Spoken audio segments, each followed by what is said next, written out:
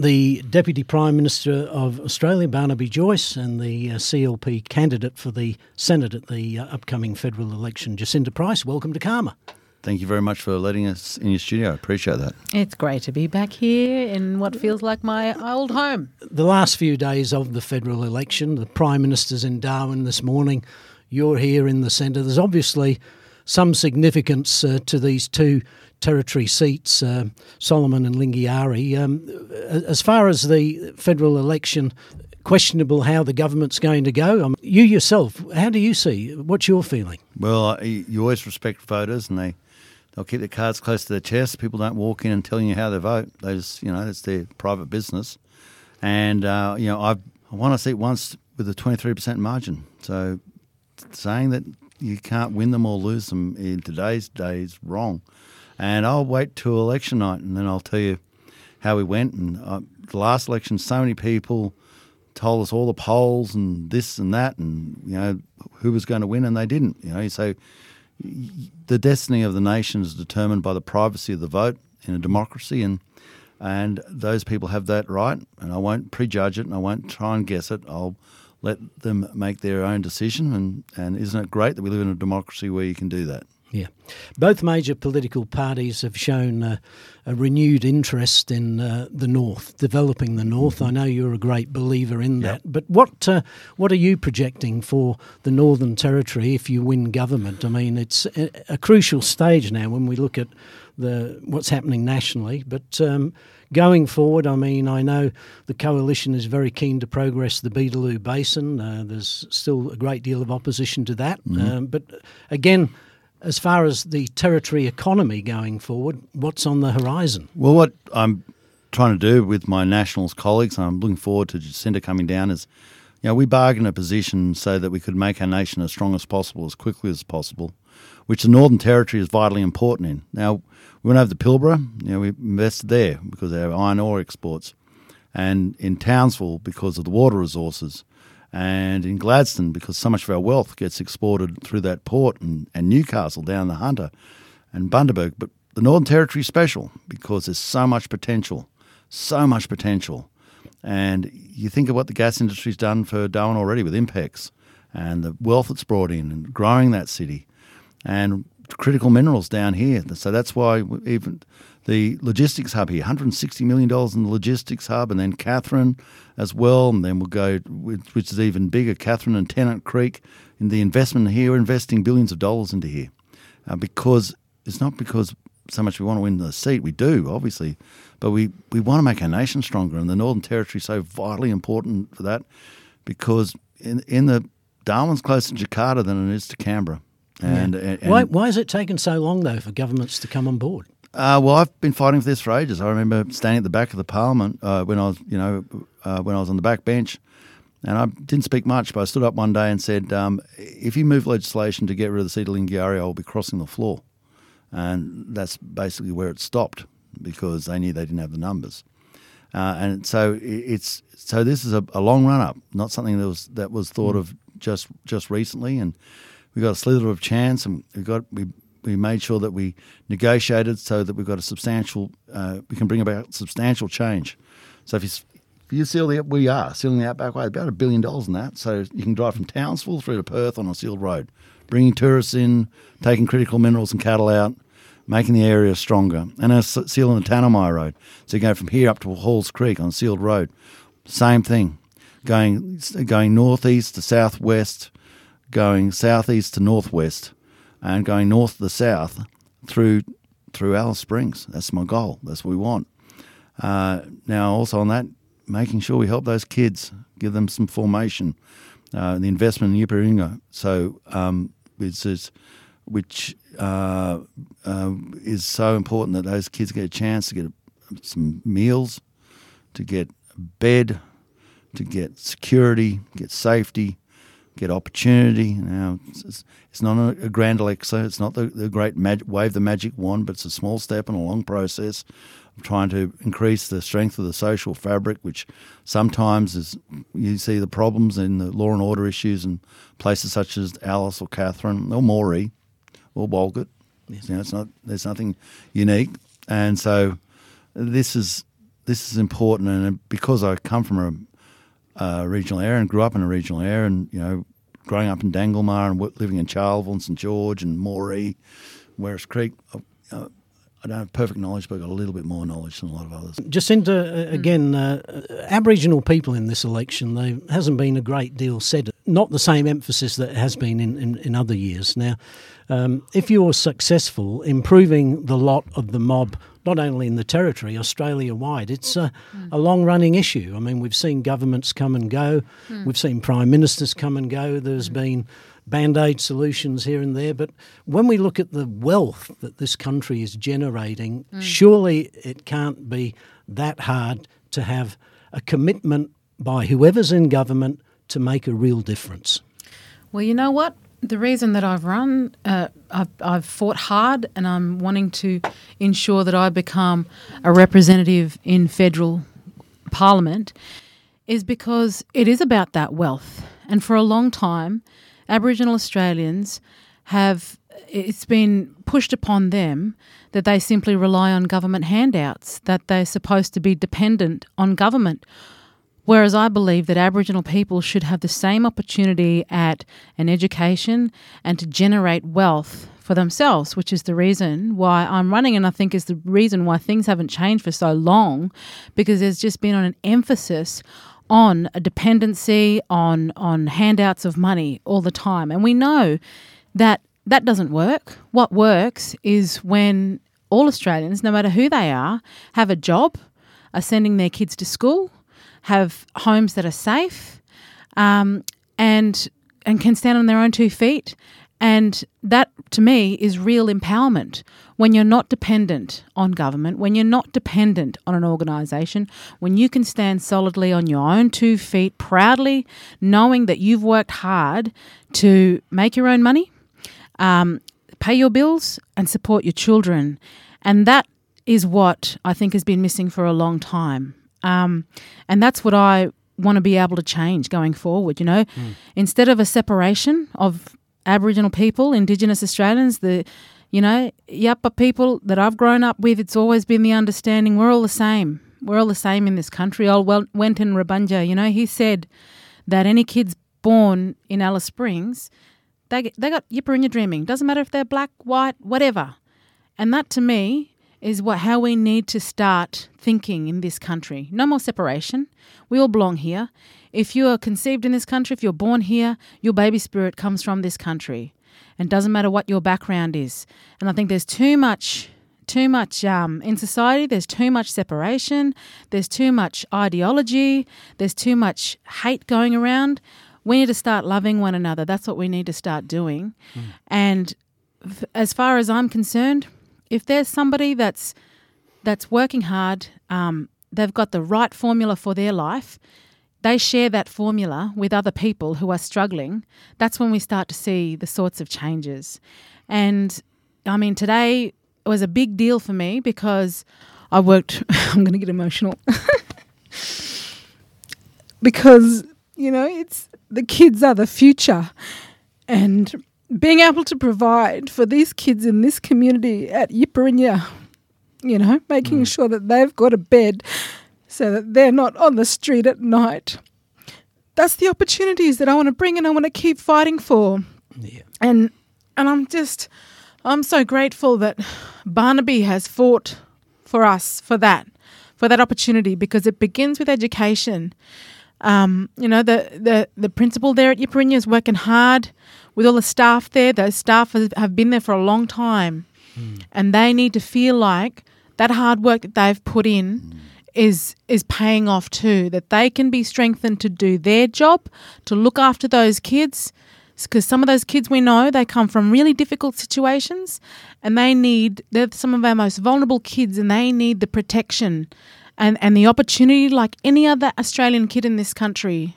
So being able to provide $8.3 million for them so they can build the facilities, staff accommodation, student accommodation, so that they're safe at night and can go to school and their focus is their education, that's where it all comes from. That's why I'm running. Great. Barnaby, very quickly, constitutional recognition, the voice to Parliament. Again, it's a long-running issue for both governments. But Jacinta was talking about Aboriginal people being a part of the economy. What about Aboriginal people being at the table where those big decisions are made? Yeah, well, look, what's really important is we get Aboriginal people into the Senate, and one of the most powerful chambers in Australia, and that's what we're doing with Jacinta. I can tell you right now, she's going to be one of 76 senators. She has immense power and great capacity to change. People know she's coming. It's like a big cloud, big storm cloud coming. We know it's going to be thunder and lightning and all things exciting when she gets down there, and it's precisely what we want. Yeah. I mean, for me too, I was really moved out at Yuparinga because, for me it was okay. I'm from Dangalmar. There's no other place I'm from. There's another place, I don't know where it is. It's where I'm from, and it's something you say, oh, this is so special and so important, obviously to Central Australians, but incredibly important to me to see it, to see people talking in language, to see the authenticity of exactly what's there, and to say this has got to be treasured. And that school is one of the mechanisms that does that. Yeah, and to build on exactly what, my sort of like political correctness goes out the window if a kid hasn't been fed and is in threat, is going to be in danger, and we all know what that means. We all know exactly what that means. And I used to work Moree at St Vincent de Paul, and I used to get really angry when people have these sort of noble ideas that somehow a basketball court's going to fix a problem that goes much beyond that, or beautiful words from a parliament, and some things were really frustrating. I'm going to talk to when people say, in some instances, well, we'll go out and talk to the parents. You look at them and say, I'll take you to the house, mate. Yeah. And I grew up with this. I remember, it's going at school, I'd go around to mates' places, and it used to amaze me. I thought, how on earth has this fella managed to actually even get himself to school? Yeah. It's just like, and let's get our priorities right. Number one, let's make sure these kids are safe, get formation in, get a process, get hope in.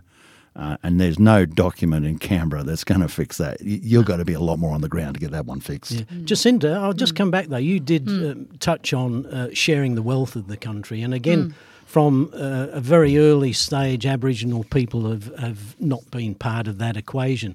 With you, if you're successful and you get to the Senate, I mean, what is going to be, even if I know you've had different opinions on the voice and many other things, but again, it's more about an acknowledgement by wider non-Indigenous Australians that Aboriginal people do deserve to have a voice. I mean, they've been here a lot longer than anyone else. Their land was acquired. There are many discussions around that, we know. But at the end of the day, I think what staggers many Australians is the billions of dollars that comes out of Aboriginal land. I mean, where is that equity going to come and when? Well, I think if acknowledging us and or establishing a voice saved a single life, I'd be all for it. I'm more for practical, productive ways forward.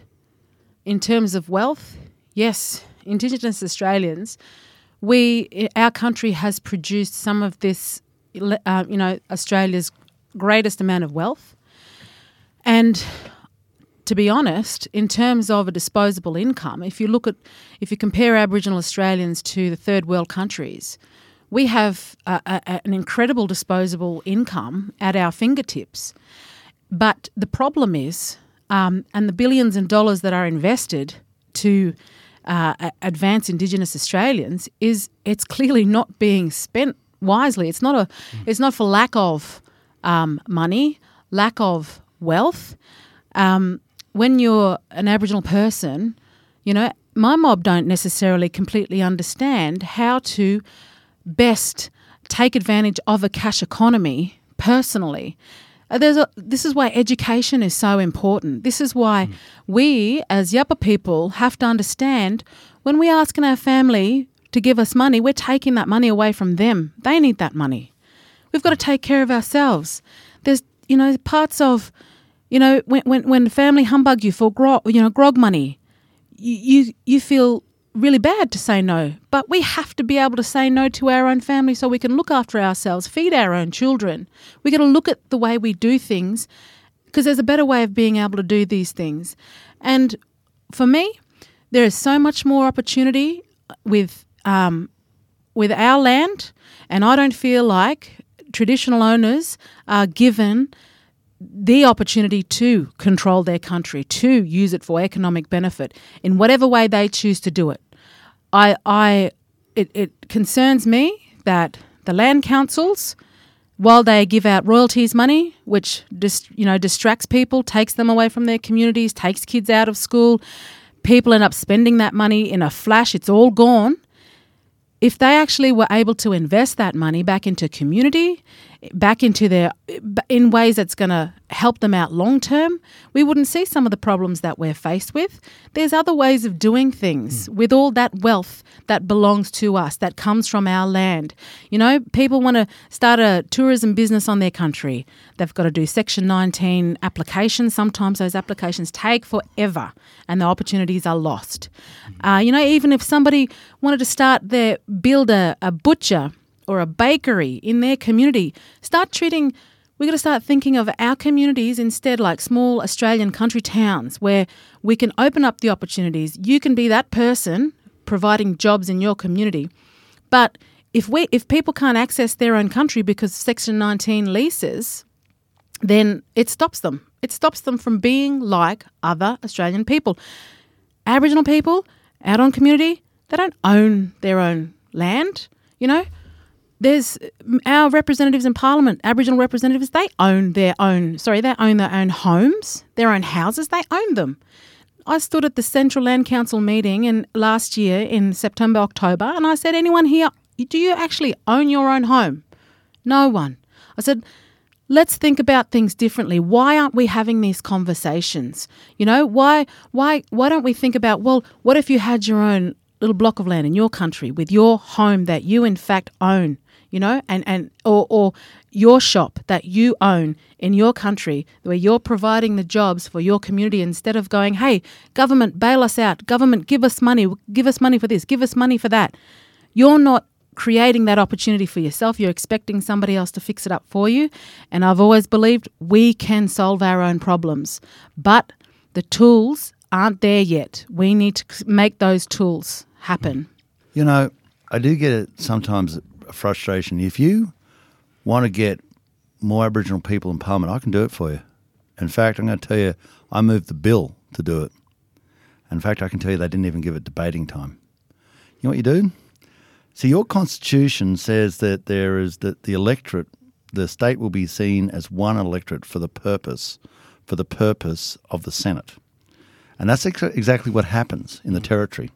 The whole territory elects 2 senators, right?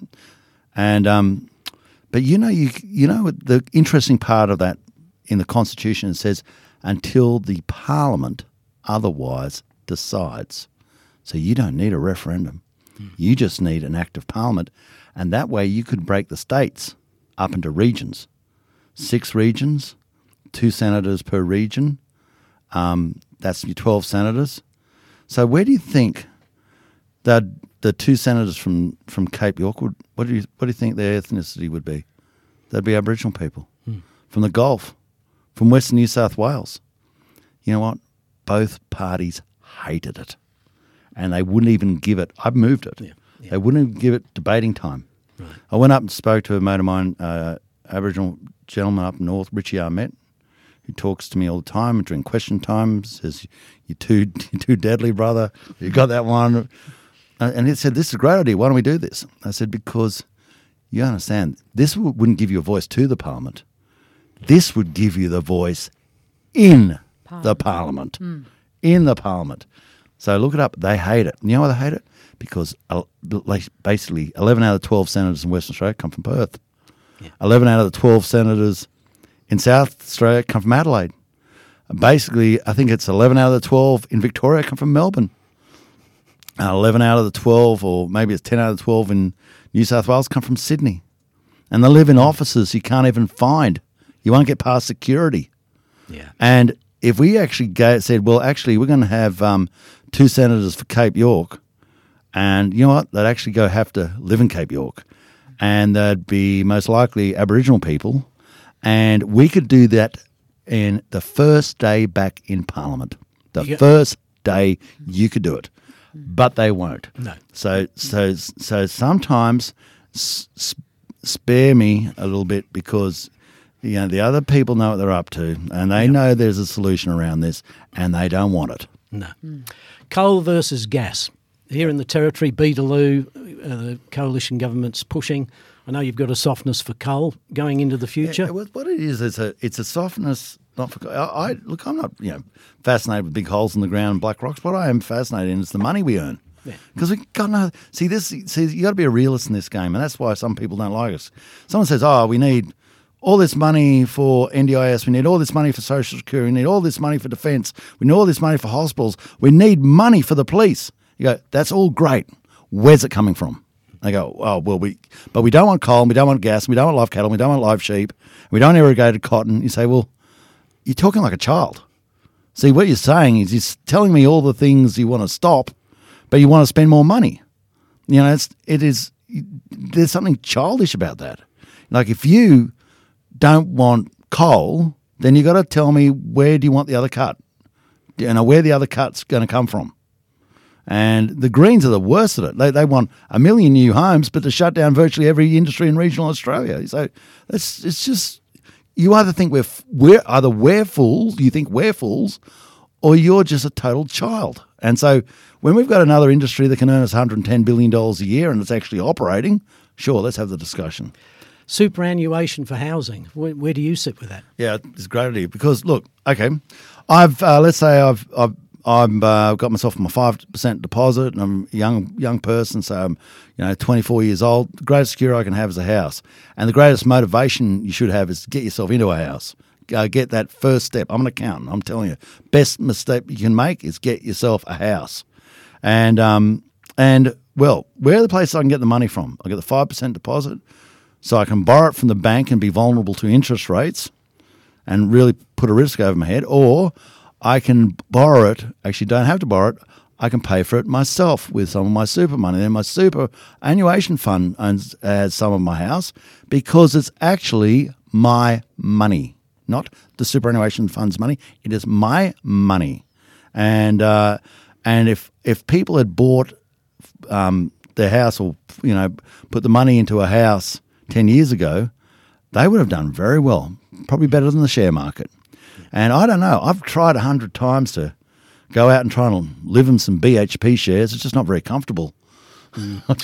Yeah. Jacinta, the Labor has said if they win government, CDEP will be gone. Where are you sitting? What alternate programs would you see a coalition government maintaining or changing? Well, look, I'd like to see the RSAS program, the Remote Area School Attendance program. I'd like to make that program, make those actually legitimate jobs, and no longer part of CDP, but legitimate jobs that provide wages and everything that comes with those wages, which is the holiday pay, the sick pay, all of those things. And so that people in communities recognise that, that they're working a job in their community, which is an important job because it's ensuring that kids get to school and get their education, just like we the Coalition did with the Ranger program, and continue to invest in the Ranger program in remote communities. That's what I'm interested in doing when it comes to jobs. So it's continuing to invest in the Ranger program as well as the RSAS program, turning those into legitimate jobs, but also seriously taking a look at the Land Rights Act and seeing how, again, as I mentioned before, giving the opportunity for traditional owners in their country to build, whether it's a bakery or a butcher or a cafe, and and run those places themselves and provide jobs within their communities. Because as we know, it's difficult for there to be jobs on communities. And we can't simply just rely on government constantly just to create jobs out of nowhere. And that's obviously paid for by the taxpayer. But if Aboriginal people on communities are given the opportunity to be the creators of jobs, that's the path that I want to go down. And also investing, obviously, in local government. You know, one of the things that I did with Alice Springs Town Council was start a program there to support our young people who are getting in trouble with in terms of crime, providing them pathways away from crime and away from getting locked up and into a traineeship or an apprenticeship with a legitimate job within council. And as part of that, we also wanted to make sure that if the council couldn't provide that job, that perhaps another organisation in town might come on board, an NGO or something like that might say, listen, we've got a spot here, we can take a young person on. And encourage certainly other regional councils to do that. And they're the sorts of things that I'd want to make sure that we invest in as well, because supporting local government is really important. Local government knows what's going on on the ground in their communities, knows what the needs are, and have that direct voice to federal government as well. So, they're the sorts of things I'm interested in doing, and certainly Damien, I know, is as well, him being part of previous Alice Springs Town Council with me. Yeah. Mr. Joyce, final question. Connectivity. I mean, a previous Prime Minister said Aboriginal people living remotely was a lifestyle choice. I think we've all moved on a little bit from there. Your understanding of why Aboriginal people remain on country, why they should be on country, but more importantly, what would a future coalition government do to improve their lifestyles by connectivity? Okay, well, it's two parts, and I suppose I'm from Danglema. Right? There's not much happening at Danglema, and across the hill is Weabonga, which is where people live, not what people do. That's what we always say. I've got no intentions of going anywhere else. That's my home. It's where I was born. It's where I was brought up. It's as soon as I go into that area, I feel that I'm part of it, and I really do. It's where my mum's buried. I can see my mum's grave out my window. So and my great grandmother was born down the road 100 years before me. So I belong to Danglema. There's that. And how do you feel about your connectivity when you're there with the outside world? And I've got a track that goes up behind my hill to a little place where I can get a phone reception. But apart from that, I use satellite down at the house. People always wonder why I do sunrise and I've got such a beautiful view of the hills. It's because that's where I have to go to get reception. But we got Bridget McKenzie. We went in our negotiation. We got another $2 billion in an accelerator program, and in that is further communications money. We're rolling out mobile phone towers. I mean, okay, I have a plug from my own side. Before we got back into government, after the Rudd years, they hadn't put a mobile phone tower in. We did. We've invested billions of dollars into mobile phone towers, and we've got more to do. And that's the thing. That's why the Nats, we sit down with a whole heap of regional people, and we work out what's important, and then we go into bat, and then we carve out these deals, because without the Nats, there'd be no coalition government, and that's why I think it's so important for our nation that I'm a more fag into my career, but after 18 years since I was elected, but it's so important that group of people are there, because otherwise you'll get swallowed up by Sydney seats and Melbourne seats, and that's how you drive agendas. This is always interesting for your leaders. I always go back and I said, let's have a little quiz. So after now, Paul Keating, where was that gentleman from? And they always go, Sydney. Very good. And he was Labor. Then he was replaced by a Liberal, John Howard, great Prime Minister. But where was he from? They go, Sydney. I go, I think we're getting this. And then there was Rudd and Gillard. I acknowledge that. One to Queensland. And then when they lost, who'd they lose to? And they went, Tony Abbott. And where's he from? Sydney. And then when Tony Abbott lost his job, he was replaced by Turnbull. Where's Turnbull from? Sydney. And then when Turnbull went out, he was replaced by Morrison. Where's Morrison from? Sydney. And if the Labor Party wins the election and Mr Albanese is the Prime Minister, where's Mr Albanese from? Sydney. Okay, there's your politics. It's not so much the party. The party is irrelevant. It's the town. Big old town called Sydney, and it drives the show, and you do not disappear down that rabbit hole because you'll never be seen because your numbers are insignificant. The only way you bargain is you stand aside, say, congratulations, God bless you, absolutely marvellous, you got all that political power, but you'll have no power unless you got the Nats beside you, and we're going to talk about some other towns apart from Sydney. The Deputy Prime Minister, Barnaby Joyce, and the CLP candidate in the Senate, Jacinta Price, many thanks for joining us. Thank you.